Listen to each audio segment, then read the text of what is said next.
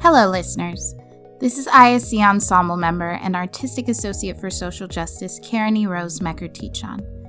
Thank you all for joining me for ISC's March Community Action Update. These monthly episodes will feature social justice initiatives and ways you can serve the Los Angeles community. Ahmaud Arbery was murdered just over a year ago, on February 23, 2020.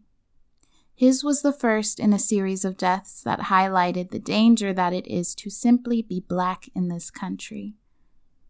In the years since, we witnessed an awakening of sorts for many to the systemic white supremacy in this country that remains at the center of our current movement for justice. While the individuals who murdered Ahmaud are currently facing murder charges, others, like Breonna Taylor, still have seen no justice. There is so much work that needs to be done, and too often we can fall right back into the state of complacency that allows Black and brown bodies to be treated this way. So, I pose the question: what have you done in the year since Ahmaud left his home to go for a run and never returned? If you are not satisfied with your answer to that question, a great place to start is Black Lives Matter Los Angeles. They recently launched the Black Lives Matter Survival Fund with the goal of financially supporting 3,000 Black people and their families who have been disproportionately affected by the pandemic. While they met their initial goal within 12 hours, they plan on reopening the fund in the future. Until then, you can donate to support their critical organizing efforts. To learn more, go to blacklivesmatter.com/survival-fund. Our Asian communities have also been adversely affected by the pandemic, and there has been a severe spike in hate crimes against Asian Americans since its inception. In the last year, hate crimes against Asian New Yorkers have spiked 1,900%. Here on the West Coast, there have been a number of attacks as well, particularly those targeting elderly members of the Asian community in the Bay Area. LA County is not exempt, having seen 245 incidents between March and October of 2020. An attack against a 27-year-old in K-Town occurred just last month. You can take action by signing petitions for justice and demanding coverage by mainstream media networks. For more information, go to stopaapihate.org. While Black and brown bodies experience the highest instances of police brutality, there are two recent cases that I would like to highlight in which the victims were of Asian descent. Angelo Quinto was a 30-year-old Filipino Army veteran who was suffering from an episode of paranoia in late December of last year. His family called Antioch police in hopes they would help their son. Instead, the responding officer knelt on Angelo's neck for 5 minutes, suffocating him. He died in a hospital 3 days later. Angelo's family demands justice and is filing a wrongful death claim.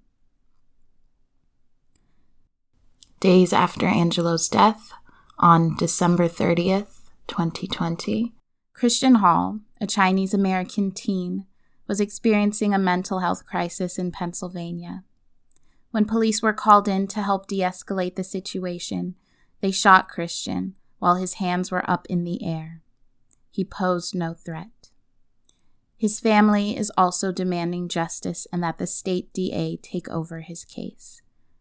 Resources to assist both families can be found on our website at iscla.org/justice.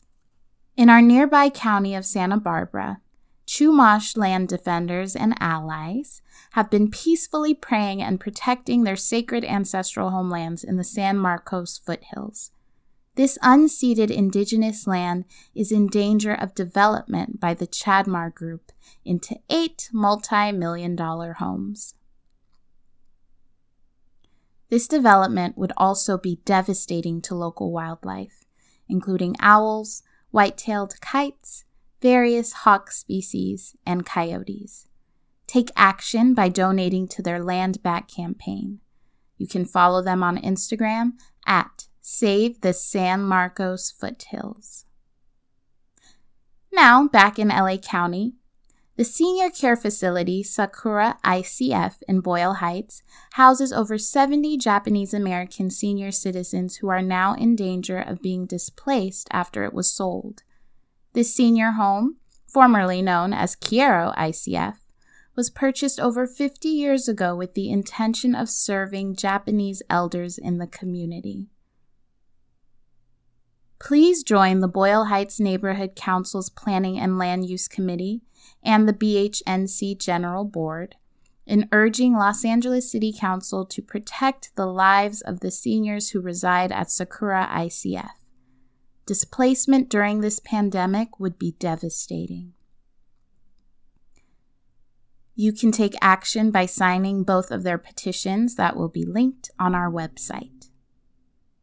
Now, I know a lot of that was heavy, but it is critical that we are aware of our community members who are in need of assistance.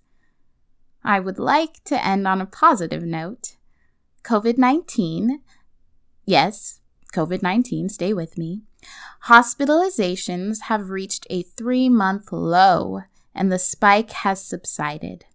As Angelenos continue to get vaccinated, LA County is now moving into the complete Phase 1B of vaccine distribution this month. In this phase, individuals who are at risk of exposure due to work in specific sectors can now get vaccinated. These sectors include education and childcare, emergency services, and food and agriculture. Remember that if you are a licensed clinical professional, you should consider volunteering to vaccinate others. To register yourself or your loved ones for a vaccine and to learn about volunteer opportunities, go to publichealth.lacounty.gov. Thank you so much for listening to this month's Community Action Update. To see ISC social justice initiatives, head to iscla.org/justice, where you can also find links and information about the organizations and initiatives that I mentioned today. Be sure to follow us on social media at IndieShakes as well. Are there initiatives in our community that you want featured on our Community Action Update in April? Email me, Karene@iscla.org. And that's Karene, Carene, @iscla.org, and I will add it to my list.